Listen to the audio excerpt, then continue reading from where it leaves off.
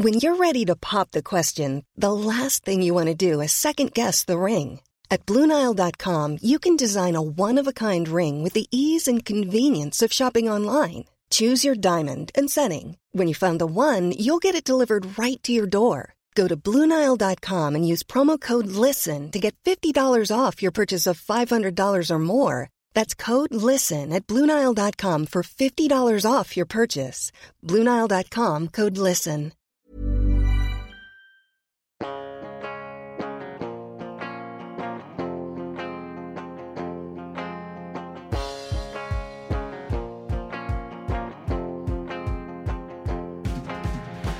Hello and welcome to the Political Party Podcast, back again after the Edinburgh Festival. I hope you enjoyed the episodes we recorded up there with Kezia Dugdale and Nicola Sturgeon. This episode features Richard Carr, who is a senior lecturer in history and politics at Anglia Ruskin University and author of the new book, March of the Moderates, a book which assesses a phrase I haven't heard for so long, the third way.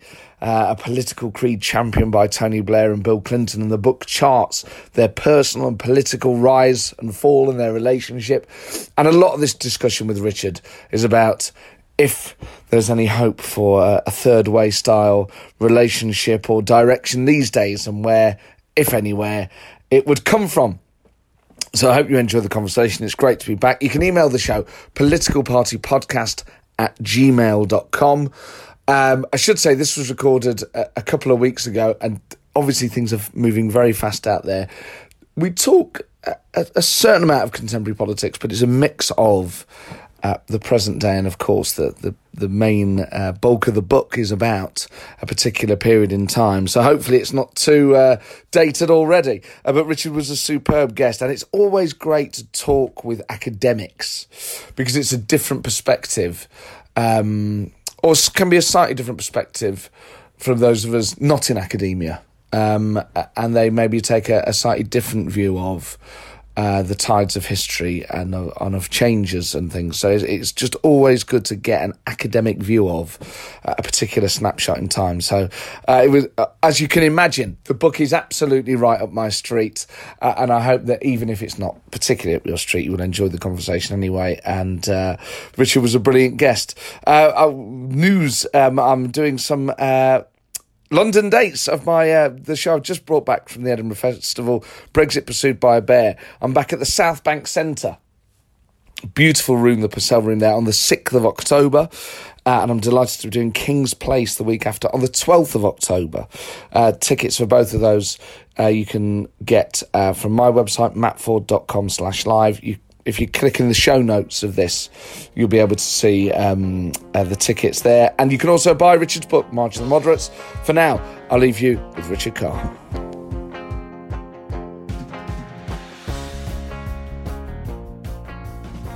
Welcome to the Political Party. I'm delighted this week to be joined by Richard Carr, senior lecturer in history and politics at Anglia Ruskin University in Cambridge, and author of his new book, March of the Moderates, Bill Clinton, Tony Blair and the Rebirth of Progressive Politics. Who would be into such a thing? Richard, you may not be surprised to hear this book is right up my street. Sure. And I love it. As you have probably guessed. So it's a delight to talk to you about it. Firstly, what made you want to write about this? Well, yeah, I realise I'm slightly preaching to the converted here. But, well, essentially, I had the idea for the book around September 2015 when Corbyn won the Labour leadership. However, it really only got going after I finished my previous book, which is a biography of Charlie Chaplin, completely different topic, but in the middle of 2017, and when post-Brexit, before the 2017 election, when politics became really, really, really polarised, not just Corbyn on the left, but also the right going into all kinds of crazy things we're still putting up with now.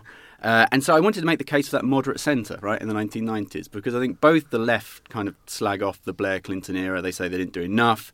The right view them as these sort of namby-pamby liberals who did too much. But actually, there's a lot good from that era, including things that a lot of politicians agree about today, like the national minimum wage, like investing in public services. Whether, of course, they do it or not is different. But I think there's a lot to borrow from this era, actually. I think the achievements of Blair and Clinton were real, were substantive, benefited millions of people's lives, and it's about time someone made that case, so I thought I would.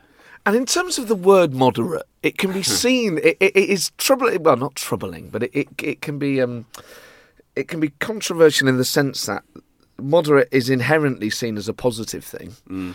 And by definition, if you are moderate, the people who disagree are extreme. I mean, do you think the word itself is politically difficult or not?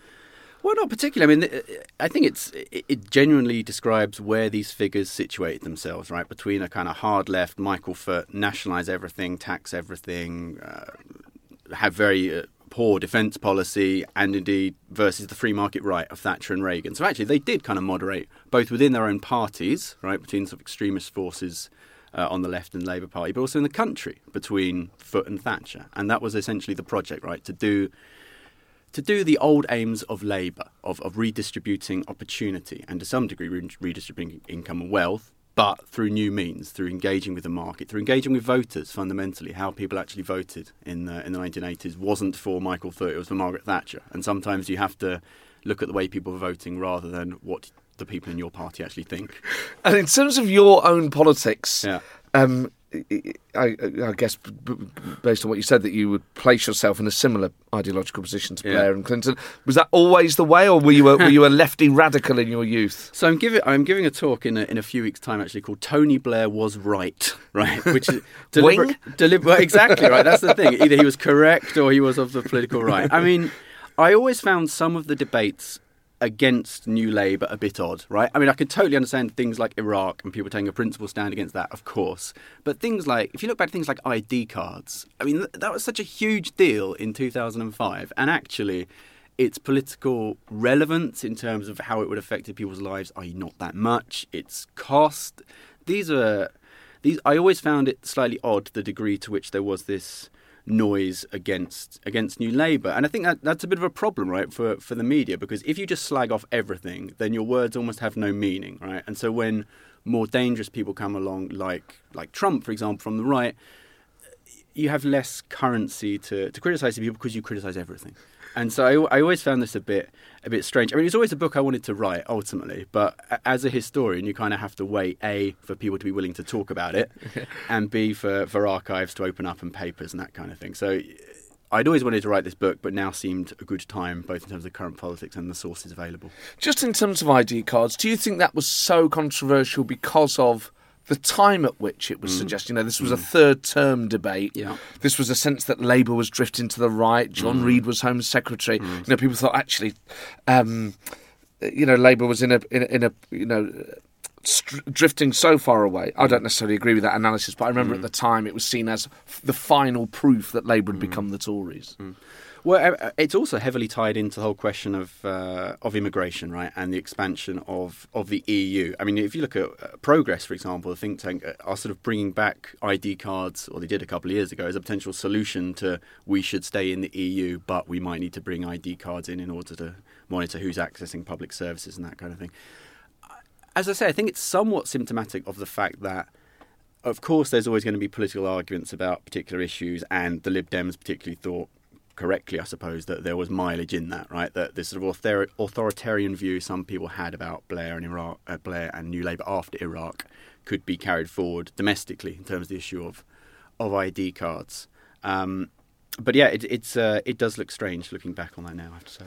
But I suppose there are so many things, as with any, and that doesn't just apply to politics, but whether it's the cat bin lady, or, whatever the rows of the time are. Big issue, absolutely. These things at the time are the most important thing in the country. Yeah, sure. A couple of months later, you go, why were we so bothered? I mean, obviously, I don't justify putting cats into bin, but, that's given, on the record, that's good. Yes, the coverage perhaps was disproportionate. Yeah. You tweeted recently about the book, just some of your own thoughts about it, and something you said really intrigued me. You said, if you want to know David Miliband and Neil Kinnock's strong reactions to the election of Bush, or Clinton's advice to Hillary on Iraq, this is the book for you. Kinnock on Lenny Henry yes, is worth a read. Yeah, so Neil Kinnock, obviously after he quit as Labour leader, he'd always been very good to Tony Blair and Gordon Brown, kind of helped them on their way up. And so he was still in touch with Blair when he was Labour leader. Didn't agree with him on everything, but they got on well. And obviously Blair was about to win an election, so Kinnock was very in favour of him. And so in 96, after Blair visits Clinton, and Blair comes back kind of gushing, as you would. It's a very impressive spectacle, very charismatic man. This is the guy who's doing the third way stuff that presumably New Labour wants to copy in a year or two. And Kinnock says, well, that's kind of fine, Tony, but I'm sure he's good at working a room. But have you seen Nelson Mandela work a room? Have you seen Lenny Henry work a room? The leader of the free world, as Kinnock puts it, has got to be better than a game show host, essentially, is his read. And Kinnock, is not anti-Clinton, but he's just saying that there has to be more than that to Clinton. And indeed there was, as the book points out. But yeah, it's a great comparison. You mentioned the third way there, which is at the heart of the book. That's what the whole idea is. I mean, the period I grew up in, when Labour came in 1997, I remember at the time all this talk about the third way and it being this bridge, well, not a bridge between, but an alternative to socialism and capitalism, or socialism and conservatism. Was it ever a coherent set of ideas, do you think? That's what the book explores. And so what I look at, right, is not just what's going on in the States with the New Democrats under Clinton, what's going on in the UK with New Labour under Blair and Brown, but the dialogue between the two. And so a lot of the book is actually thinkers on both sides of the Atlantic, Neil Kinnock and Joe Biden, Blair and Clinton, obviously, Dick Gephardt, who's a famous congressman in Missouri, kind of exchanging ideas and coming up with a common solution. Now, of course, the difficulty, or rather the difference between Blair and Clinton is they come to power at different times, right? Not just chronologically, but Clinton comes to power at basically when the US economy is really tanking and where he has to massively cut the deficit, which limits what he can do. Blair comes to power at basically the perfect time, right? The economy's kind of upswing. Ken Clark sort of done all right on the economy, though. Or maybe they would say that today, I don't know, but not back in 97. And so that bit is different. But I think the sort of common solutions, right, down to things like using tax credits, expanding national minimum wage, being prepared to use the military to overthrow dictators abroad, this is stuff that is pickled at think tanks like the IPPR and the Fabians, but also just in trips back and forth across the Atlantic, in sharing ideas. And whilst some of it is given this grandiose philosophy later on and Tony Giddens and sort of these wonderful books, actually, in terms of the people meeting, I think it does come together earlier, right? Because they're facing the same problem. They're losing a lot of elections and they're losing to the new right, Thatcher and Reagan, basically. And so they need to work out how to solve that. And so a lot of the solutions are the same. In terms of the third way now, because obviously the only other word we have for it here is Blairism, really. Yeah. Is there a future for the third way? And could you still apply it to UK politics in 2019? The problem with UK politics in 2019, Matt, as every interview will tell you, is Brexit obscures everything, right? Yeah. So in terms of massive overarching philosophy, it's really difficult. I mean, what the third way tried to do, right, was use the mechanism of the market, capitalism, which people basically like, but use the tax receipts to pay for stuff they also like the NHS, tax credits, whatever it might be. And the problem with Brexit is we don't know how much money we're going to have left. I mean, forget everything else, right, in terms of undermining our economy and the ability to pay for that stuff. It's really difficult. The third way was also about globalisation and engaging with the world. And for all the sort of Boris Global Britain trademark stuff, I'm not massively convinced the Conservative Party is going to go in that direction at any point in the near future. So is it the Lib Dems? Is it kind of Change UK massively rising from whatever they are in the polls? I don't know. I mean, ultimately, I think it has to come from within the Labour Party. I can't see how you displace the current leader who's maybe not so disposed to all this stuff. But maybe, the closer he gets to power, maybe he'll listen to the moderate forces in his party. It's not impossible. In terms of critiquing the third way and that sort of politics and that sort of person, the book opens with Bernie Sanders attacking Bill Clinton in 1995, which immediately sets up, which is great at the start of the book, the conflict between the hard left and the modernisers or the moderates. And one of the things that Bernie attacks Clinton for, and one of the things that Bernie has since attacked the Democrats for in that period, and Corbyn similarly with New Labour, and it's a charge you hear a lot from the hard left, is, well, they didn't change anything structural. New Labour could have made significant structural changes to the UK economy and to society and didn't. Firstly, do you accept the charge? And secondly, should that necessarily be the priority of centre-left liberal modernising governments? I mean, Bill Clinton's famous phrase was that he was all about responsibility, opportunity, and community, right? And the opportunity bit is the bit of relevance to this, right? The difference the third way had was it wasn't necessarily about redistributing income per se, but it was about redistributing opportunity, i.e. investing in schools, right, to give people the skills potentially to get on, expanding the university sector, improving healthcare to keep people healthy enough to improve their own lives. So I fundamentally disagree with the charge, right? Because it basically asserts there's no difference between having Trump or Hillary Clinton in the White House, which is obviously just rubbish, right? Not just in terms of foreign policy, but in terms of domestic policy too. And of course, this is something, if you're Bernie, you would say because you're trying to fire up your base to win potentially a nomination, or at least tilt the Democratic Party to the left, whoever wins the nomination. But I think it's really unfair. I mean, at the end of the book, I talk about Ted Kennedy, right, the sort of like liberal lion since the 1960s. Gordon Brown's great hero, actually, and great mate to some degree. And Ted Kennedy sort of says in the middle of the Bush era, you know what, like, look across the Atlantic, look at what Tony Blair is doing, look at his attempts to, and successes in curing child poverty, look at the minimum wage, the way it's rising in the UK. These are real substantive things that benefited people's lives and that people on the American centre-left saw, and indeed saw Blair even post-Iraq actually as something of a hero, right, as the guy they wanted for a potential 2008 run. So, you know, Bernie would say that, but then the difficulty is, I guess, that American politics is so different, right, and left v right, the spectrum is just way to the right in terms of British politics. But in terms of the UK, do you think New Labour and the third way, moderates, whatever, you know, Blair writes, does it matter, even if you didn't structurally change things? You know, because what the Corbynistas and other people say is, well, you know, it's all well and good redistributing the some of the gains of a booming economy, but those things are easy to undo the moment you lose. That you need to leave a legacy that a subsequent Conservative government couldn't dismantle quickly. Well, first of all, I think they can say that when they win 3 terms, ultimately, right? I mean, but it's a key point, and it's a key flaw, I think, at the moment. You know, who knows? But with the Corbyn argument, which is they claim to be the party of the people who can't defeat a fairly insipid prime minister like Theresa May, and this is the whole problem. I think that actually in politics, you don't get everything you want. You have to compromise with the media. You have to compromise with your own party, with business, because you need tax receipts to fund this stuff. And I think you can always say governments should do more. And I think it's entirely reasonable to do that. I mean, I criticise elements of New Labour in the book, including the financial crisis, getting too close to the city.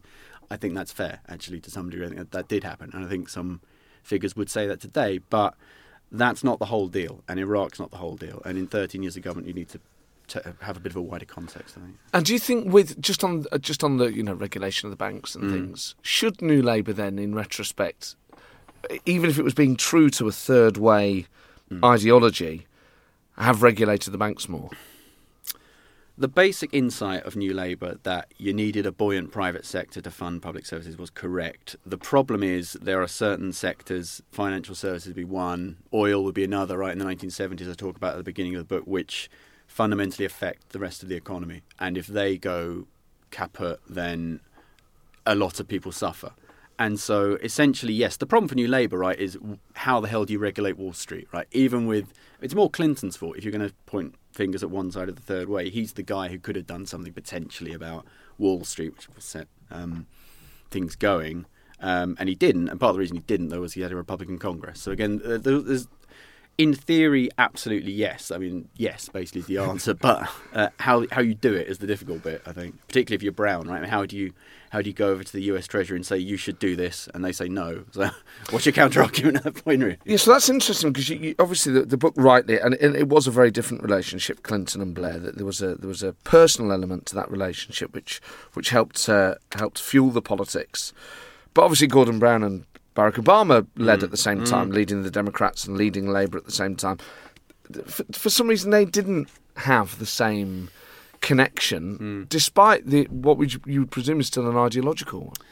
Yeah, absolutely. I think part of the problem is that Brown had been on the scene a long time and had been this huge global figure in terms of the IMF, in terms of being Chancellor of the United Kingdom, for a long time, and Barack Obama was very much a kind of bolt from the blue, right? Had only been in the Senate a couple of years. Yeah. The two hadn't had time to make those connections beforehand. You know, they had certain friends in common like Ted Kennedy, but there wasn't the same long period in opposition to work up friendships and so forth. And they're just different people, right? I mean, both, I would say, Blair and Clinton are more gregarious, more outgoing, a bit more charismatic, maybe, charming than Brown and Obama, who are basically academics. Now, I love academics, don't get me wrong, but, they're not always the most erudite. I mean, is it fair to say as well that they kind of differed slightly in the direction they wanted to take? Obama was reassessing and repointing America's strategic alliances post-Iraq and did want to be seen as perhaps a bit of distance between the UK and America. Yes, certainly. And we should all give praise to Gordon Brown, actually, on the financial crisis and his management of that, which was quite superb and way in advance of anything the Conservative opposition were offering. But Iraq was definitely a dividing line, right? And I mentioned this a little bit in the book, that Democrats do begin to distance themselves from Blair, Brown and New Labour after Iraq, because obviously New Labour was in that war alongside George W. Bush, and therefore it's politically difficult to be seen to support it. The interesting counterfactual, and I have no answer to this, but what would Gordon Brown have done had he been Prime Minister in 2001, 2, 3? I mean, I wonder whether he would have taken the same line as Blair on Iraq. I suspect he might have done, but I don't know. Because Gordon Brown was a great Atlanticist, right? He really respected the history of America. Whereas I think with Blair, the difference is he likes Clinton. He likes the New Democrats because they win, and he likes the politics. And the fact that it's in America is important because they're the biggest economy in the world. But actually, he doesn't have that sense of history like Brown did with the Kennedys and the 60s and that background. Right? I mean, Brown's a historian by kind of training, so he's more looking in that direction. But I think Brown is more innately pro-American to his core than Blair, actually. In the making and in the research of this book, did it change your opinion about any of the individuals? I wouldn't say drastically. I mean, the really good interview actually was Neil Kinnock. Actually. Yeah, he's great. Have you ever had him on the podcast? Yeah, he's amazing. Incredible, right? Yeah. Incredible memory and incredible charisma even now, and that voice, bloody hell! I mean, you can see how people were bowled over by that. Yeah, he's wonderful. He really is.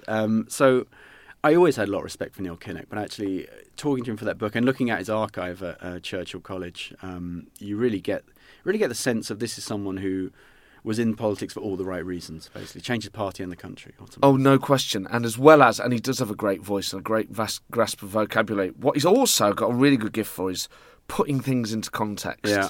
And that sounds like such a basic thing, but he can, even in that recent Thatcher documentary, he's so good at saying this was about this and resetting your mind in the time in which these decisions took place. And, what a tragedy that is a rare thing these days. No, indeed. He's someone who absolutely can set the scene. He has that broad spectrum of experience, right? And can describe why something matters rather than just the day-to-day politics, which is difficult given everything moves at 1 billion miles an hour today. But he's very good at that. That is so true. One of the things you mentioned on Twitter regarding the book is what Liam Byrne would call the 3 I's: Iraq, immigration and inequality, doing damage to the long-term reputation of the modernisers and the moderates. We've kind of dealt with Iraq, and I suppose it goes without saying that damaged Labour and its sort of liberal left wing. In terms of immigration, is it the sense, do you think, that New Labour allowed too much immigration? Or is it the sort of dual problem that the right thought he was too liberal on immigration and the left thought he was too tough? No, I mean, the reason that Blair was very much in favour of expansion of the EU in 2004 was essentially correct. I mean, at the time, and you could argue now, right? They wanted to bring nations like Poland and later Romania into the sort of Western orbit, away from the clutches of Putin and Russia, and that geopolitical instinct was entirely understandable. Yeah. Secondly, you had a growing economy, right, when these countries joined in 2004, in the UK, I mean, and so there were jobs to service, and it's entirely understandable why Blair, Brown et al. went along with that. The difficulty, of course, comes when the music stops, right, in 2008, and jobs are scarce and resources are scarce, and this is tough. But this is not, as Blair would say now, this is not a reason to kind of take a sort of Eurosceptic stance. This is a chance to engage with people who we trade with and so forth. So. I feel silly for asking this question because I've asked it to Blair himself, and I know what I think about it. But it's something that gets said a lot on social media, and that doesn't necessarily mean that should be asked, but nevertheless. just today, and I didn't respond to it because I hear it all the time. This idea that actually, Brexit's all Blair's fault because, had he actually controlled immigration instead of opening, in inverted commas, the floodgates, we wouldn't have unleashed this level of Euroscepticism. I think it's an unfair charge, but I'd be interested to hear what you think. No, I think it is unfair, right? I think it is reasonable to assert that it's true, in parts of the country, immigration brought greater challenges than others in terms of resources, right? If you have a lot of seasonal work in your locality and queues at the doctors get longer, that's a real problem for you, right? It's not something that should just be washed away by politicians, but the way to deal with that is to get more resources into those communities, exactly, rather than kind of pulling back from the world. I think the sort of... Britain, is not economically strong enough to do that anyway. But even if it were, right, even Trump, right, it's madness for America to pull back from the world in that regard. So, I think that's based your whole thing on that opinion. Do you hear that much?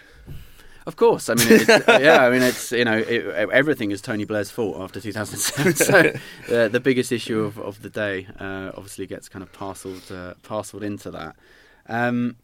Ultimately, it's part of the legacy, but only to the sense that events happen after any government. I mean, Blair is part of Thatcher's legacy, right? Ultimately, it doesn't necessarily mean that Thatcher caused Blair.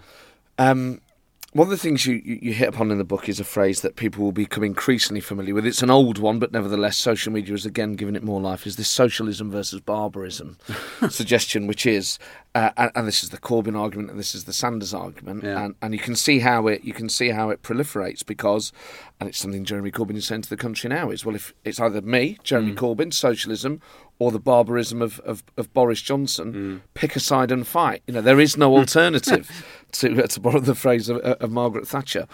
I mean, do you think that message, just in terms of how that cutting through to the public, I mean, you and I are people and listeners to the show are people that will have heard that phrase more often. Do you think that would work on the average voter, this idea that you are forced to choose between socialism and barbarism? Well, I mean, part of the criticism of the Blair era you heard a lot was people didn't have a lot of choice with their vote, right? Ultimately, they had to pick one of the two governing parties or potentially governing parties, and so I suppose that's what Corbyn's trying to tap into. He's trying to stop those people who might think, I'll vote for Jo Swinson or I'll vote for the Lib Dems or the SNP or whatever, from moving in that direction. In terms of being a sort of sellable election thing, I mean, I probably wouldn't say that in a TV debate unless you really want to get Twitter going. Maybe Jeremy does. But I suppose you can do that via subtler means, right? If that's your goal, you can talk about underinvestment in police services, in schools and hospitals, and that's the thing that a Labour government could do better than the current lot.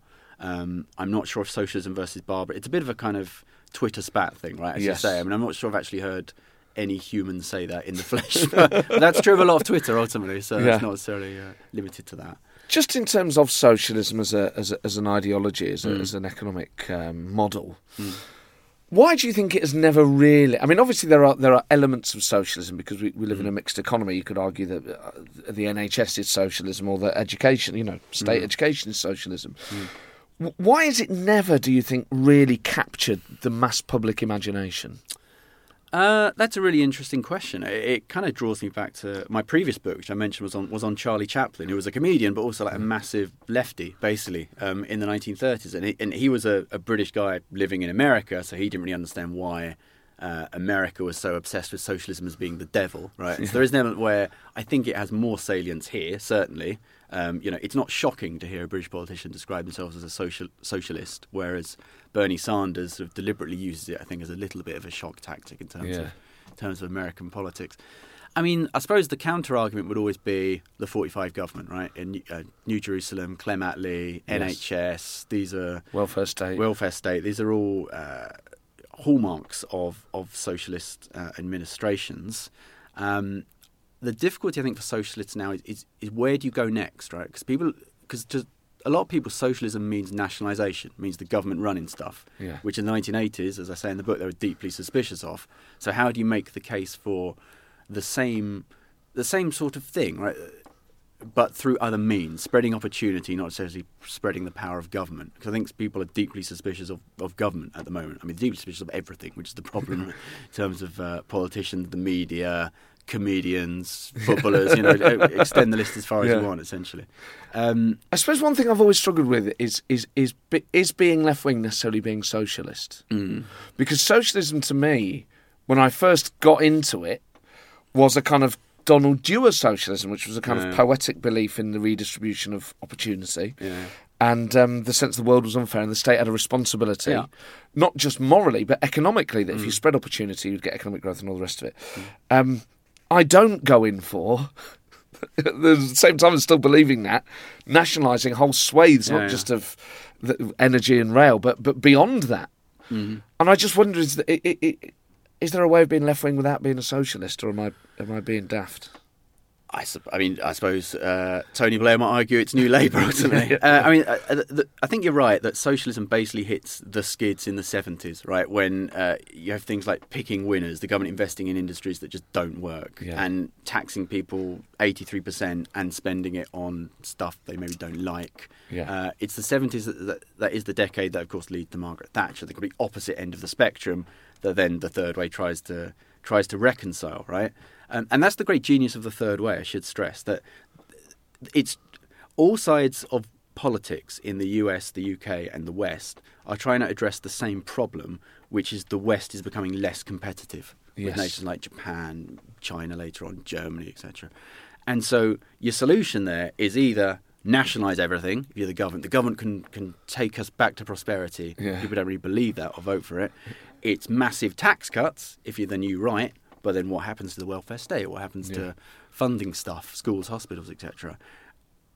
And then the Third Way works out the new solution, basically, which is to encourage industries that will grow, big tech, the Atari Democrat movement, the computer, etc., in order to create the tax receipts for progressive stuff, basically, down the road. And so it's really about new thinking, right? And I think that's the important thing about the Third Way. It really thinks about the world and tries to get things like expanded opportunity through new means. And to a large degree, I think in the book it does, for all the problems it brought. One of the things that I found so exciting about it, and still do, is the sense that it was constant intellectual political renewal, was that it was never just you nationalise or you privatise or you cut taxes. It was pragmatic, but it was that way of constantly thinking of new ideas and an acceptance that what works in, say, 2019 won't necessarily work in 2029, and it's okay to say we had that policy then, we're going to get rid of it because it doesn't serve its purpose anymore. And that was probably I'm not sure if I'm true in saying this, probably the only time really, well, definitely the only time in my life that we had a government in this country that was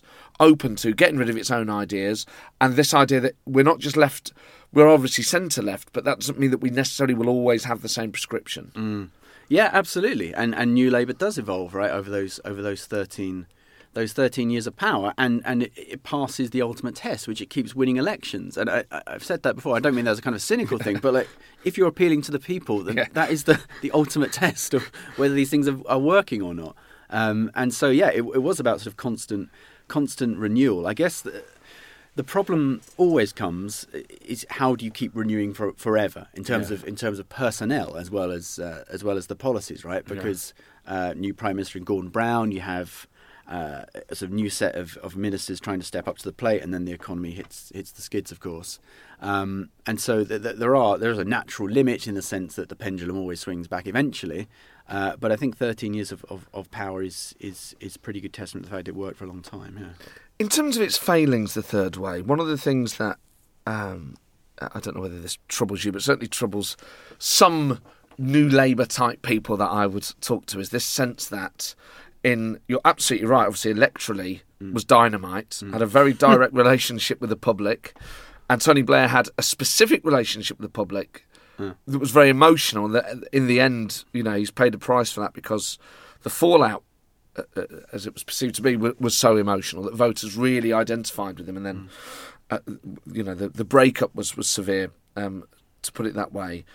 But there is a perception, even amongst people in the New Labour area, that perhaps not enough was said or that was done about it appearing as a point of principle as well as it appearing as a pragmatic election-winning, the right thing to do.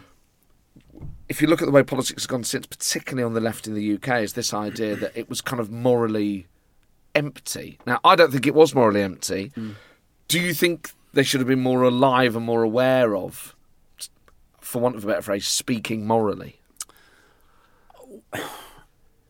I suppose what the question implies, right, is that A, they're obsessed with elections, but B, they're essentially cowards, is how their opponents try and portray Blair and Brown, right? They don't take on the big fights, they take on the easy meat. I think there are so many examples where this is false. Big one being the national minimum wage, right? Everyone kind of regards this, particularly on the Corbyn end of things, but not just the Corbyn end of things, as some gimme. Yes. Some like policy. Oh, that's always going to happen eventually, so don't worry about it. Like, could have been Blair, could have been Thatcher, for all we go. And this is clearly not true, right? I mean, Kinnock saw this in the 92 election when speaking of national minimum wage. Oh, this is going to cost 500,000 jobs. This is going to cost 1 million jobs, 2 million jobs. Pick a figure, like add a zero to it, essentially, was the debate. And you had people like the CBI coming out against this policy.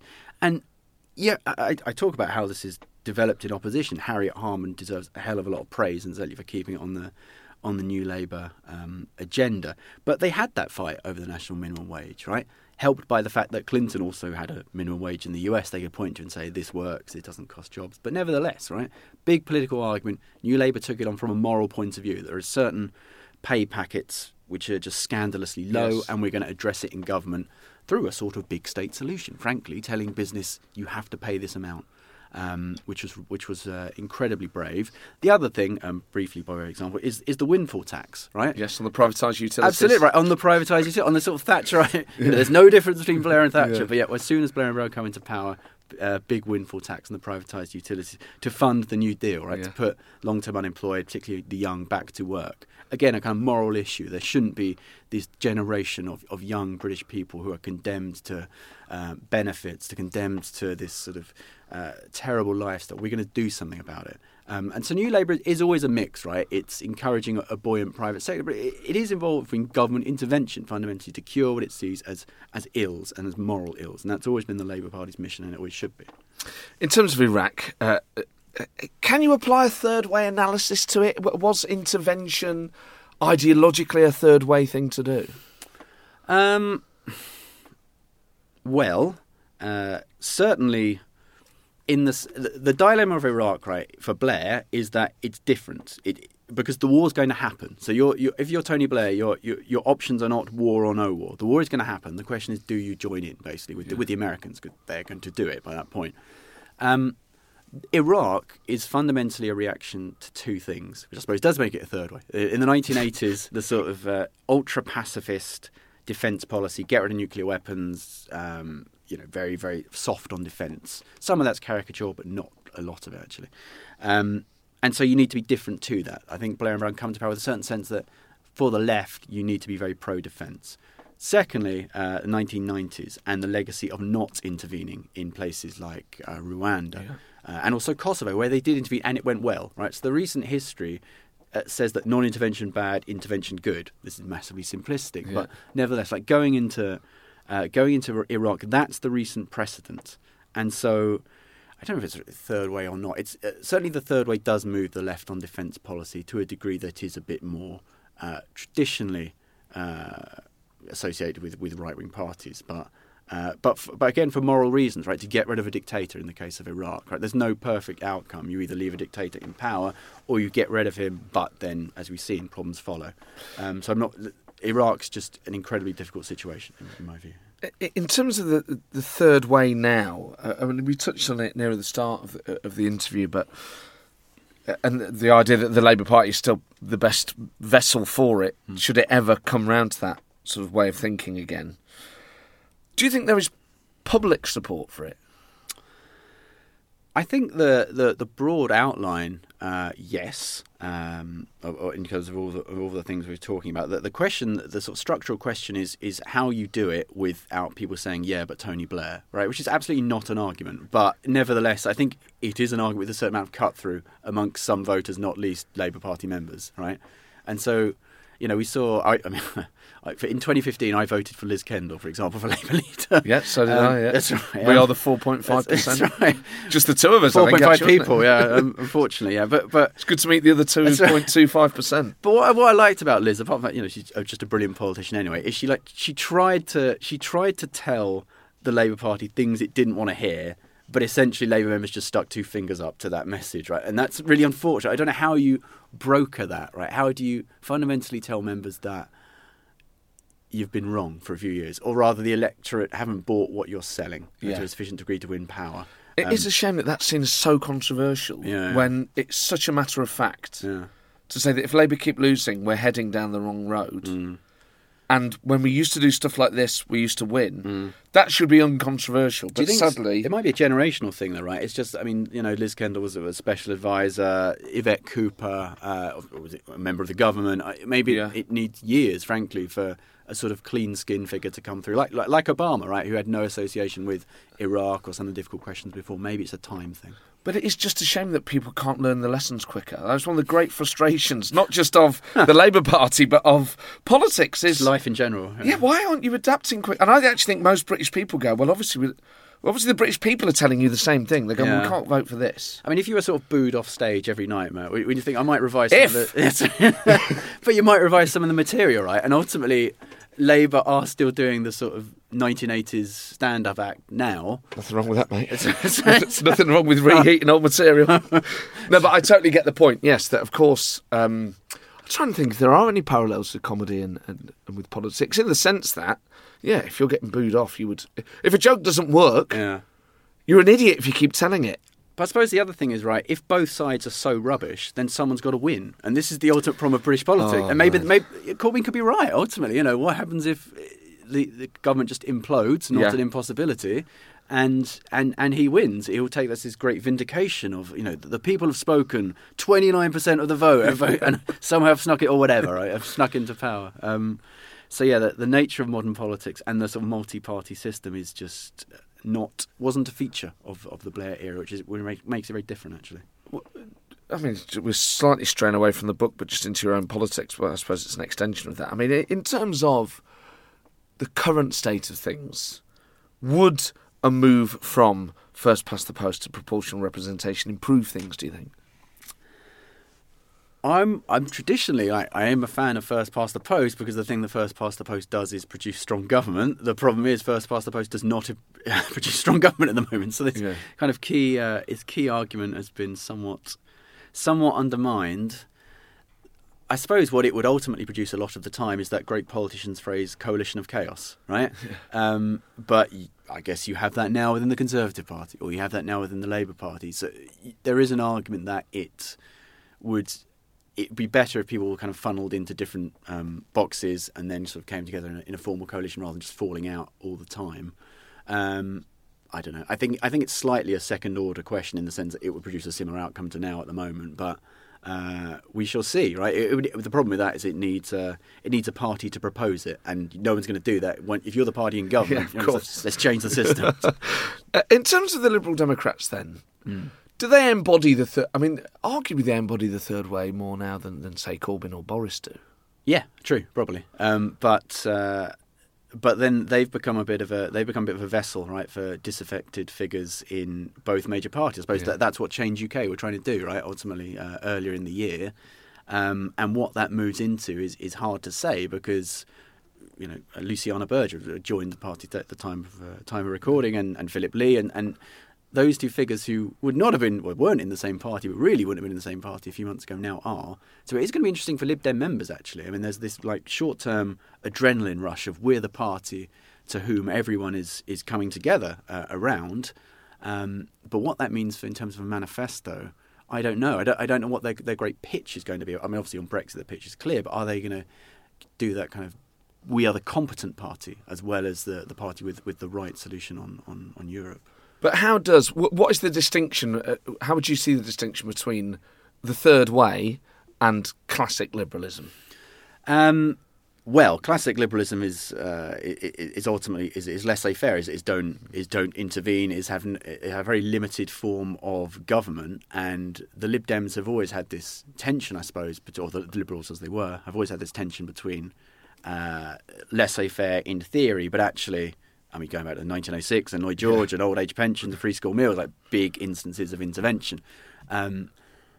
So I think now there are very few parties in Britain that you could describe as classically liberal, in the sense that a lot of politics is arguing about degrees of difference, Brexit being a massive exception, but it's about arguing about degrees of difference rather than these great kind of grandiose philosophical questions. And that's a criticism of the third way era, right? The kind of kills of ideology, kills of big thinking. I'm not so sure that was a terrible thing, right? I'm not sure, Tony Blair versus David Cameron seems like a sort of halcyon day, right, in terms of the offer to the electorate, but it's different. I mean, do you? I do encounter people who aren't party political. Well, they vote, but they're not. They've never joined a party. Who during the New Labour period would say, "Oh, I preferred it when there was a real divide between Labour and the Tories," and I would say, "I prefer it when there isn't. Yeah. Therefore, I don't have to worry too much if the Tories win." Yeah. But do you think, is it better to be more ideological or not? Well, I suspect that those same kind of people would not have been drastically happy with Foot versus Thatcher to some degree. I mean, a polarised political system can lead quite bad places, as we may. Apart, not just because the offers are different, because the politicians are offering different things, but because it breaks down that ground of reasonableness ultimately, and civility. And if you have an extreme polarisation, then you are able to view the other side as either traitors, right, or people are trying to rip everyone off, and language becomes very extreme, right? If politics is extreme and policy is extreme, then language becomes extreme. This spills in all sorts of kind of horrid directions we've seen in recent months. So I do worry about a system, frankly, that is very part. I'm so glad you said that, because I do, and I do you think most people do? That's a big question. Yes, I mean, I think broadly speaking, yes. The problem, I think, is that we're becoming so numb to it because of Trump. Ultimately, and it's been good for your career, but like for but for the wider world, right? It moves the bar, right? It moves the bar from a situation of reasonable people. With differences, but articulating what they would do specifically about the problems facing the nation, to just a personality contest where you sling mud at the other person, Crooked Hillary, Sleepy Joe, and Lying Ted. It's almost a badge of honour to have your sort of Trumpian nickname, but probably not good for the wider discourse. Yeah, I mean it's. Yeah, it would take Trump losing, I think, to kind of correct that. Because, of course, America does give a lead on this stuff, right? If the leader of the free world is a nut job who can say anything, this is really difficult for responsible politicians from Angela Merkel to whoever you want, to Macron, right? I mean, what do you do about this guy? And for wider electorates, if this guy becomes seen as the norm, then you can get a Trump, maybe we do, leading the Conservative Party or similar in the UK. So it's not great, right? I mean, November 2020... It's a simple thing to say, but it's a huge election for global politics. What I really worry about is, occasionally politicians will use severe language or be rude and all the rest of it, and that's always been there. But now it's the leaders of the parties behaving this way, and it's not just that. They're talking to people that have always been like this. They're creating a culture of it. People who previously would never have been this angry about politics are livid and are talking about their neighbours and their friends and people they used to like in such total ways. I fear that, and I blame them all for it, Corbyn and Boris and other movements in the UK, for creating a real nasty tone that is actually eroding an element of the fabric of society. But then I think, am I the only person who feels like this? Am I being slightly, silly in thinking about it? No, not at all. Way? I mean, I think it does erode trust in politics, right? Because you've not only got the sort of the crazy leader figurehead, but for basically self-serving reasons, the politicians beneath them, i.e. the sort of Matt Hancocks who want to stay in cabinet, end up contorting themselves into such obviously self-interested positions, right? Things they don't agree with, things they didn't agree with 2 months ago, it's now just fine and they won't comment on. And this erodes trust in politics across the spectrum, right? And up and down parties, that people have to adjust to the whims of charismatic leaders who say anything. And this means that people don't trust any politicians anymore.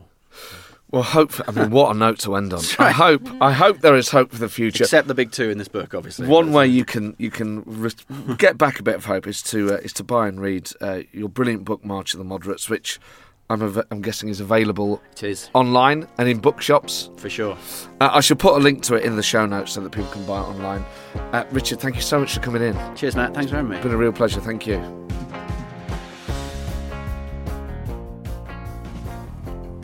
Well, there you go, Richard Carr. Fascinating bloke, and I'm sure he will publish many more books in the future, so I might have to get him back on in the next couple of years, next time he's got a book out. But the book is absolutely brilliant, and it's not even just for people who I suppose are into that sort of thing, but if you're into relatively recent British and American history, it's a fantastic read with some great interviews in it. You can email the show, as I said, politicalpartypodcast@gmail.com. Always let me know where you listen. It's always a thrill to hear that people listen as far as New York. Mike O'Shea got in touch and he said he listens while lifting weights, which I can't recommend. I don't want to have to put a health warning on this podcast. I don't want to be done for manslaughter should someone injure themselves as a result of something that I or a guest have said. But do let me know where you listen, politicalpartypodcast@gmail.com, and let me know any thoughts and reflections on any of the guests that I've had on. Tickets for next year's political parties are on sale already on the Other Palace website. They do sell out very quickly, and I get frequent messages from people who tried to get tickets and couldn't, and then basically can't go all year. So do get on the website, theotherpalace.co.uk, to get tickets for all of next year's shows. And as I said, Brexit Pursued by a Bear is coming to London on the 6th of October at the South Bank Centre in the Purcell Rooms, and on the 12th of October at King's Place, next door to The Guardian in North London. You can get tickets for both those shows through my website, mattford.com/live, and you can find all the details in the show notes of this show. Some amazing guests to be announced very, very soon. Thank you for downloading this. And as always, if you can leave an iTunes review, if you can spread the word, just get someone else to listen to it. It really does make a huge difference. It's great to be back, and I'll see you next week. Even when we're on a budget, we still deserve nice things. Quince is a place to scoop up stunning high-end goods for 50 to 80% less than similar brands. They have buttery soft cashmere sweaters starting at $50, luxurious Italian leather bags, and so much more. Plus, Quince only works with factories that use safe, ethical, and responsible manufacturing. Get the high-end goods you'll love without the high price tag with Quince. Go to quince.com/style for free shipping and 365-day returns.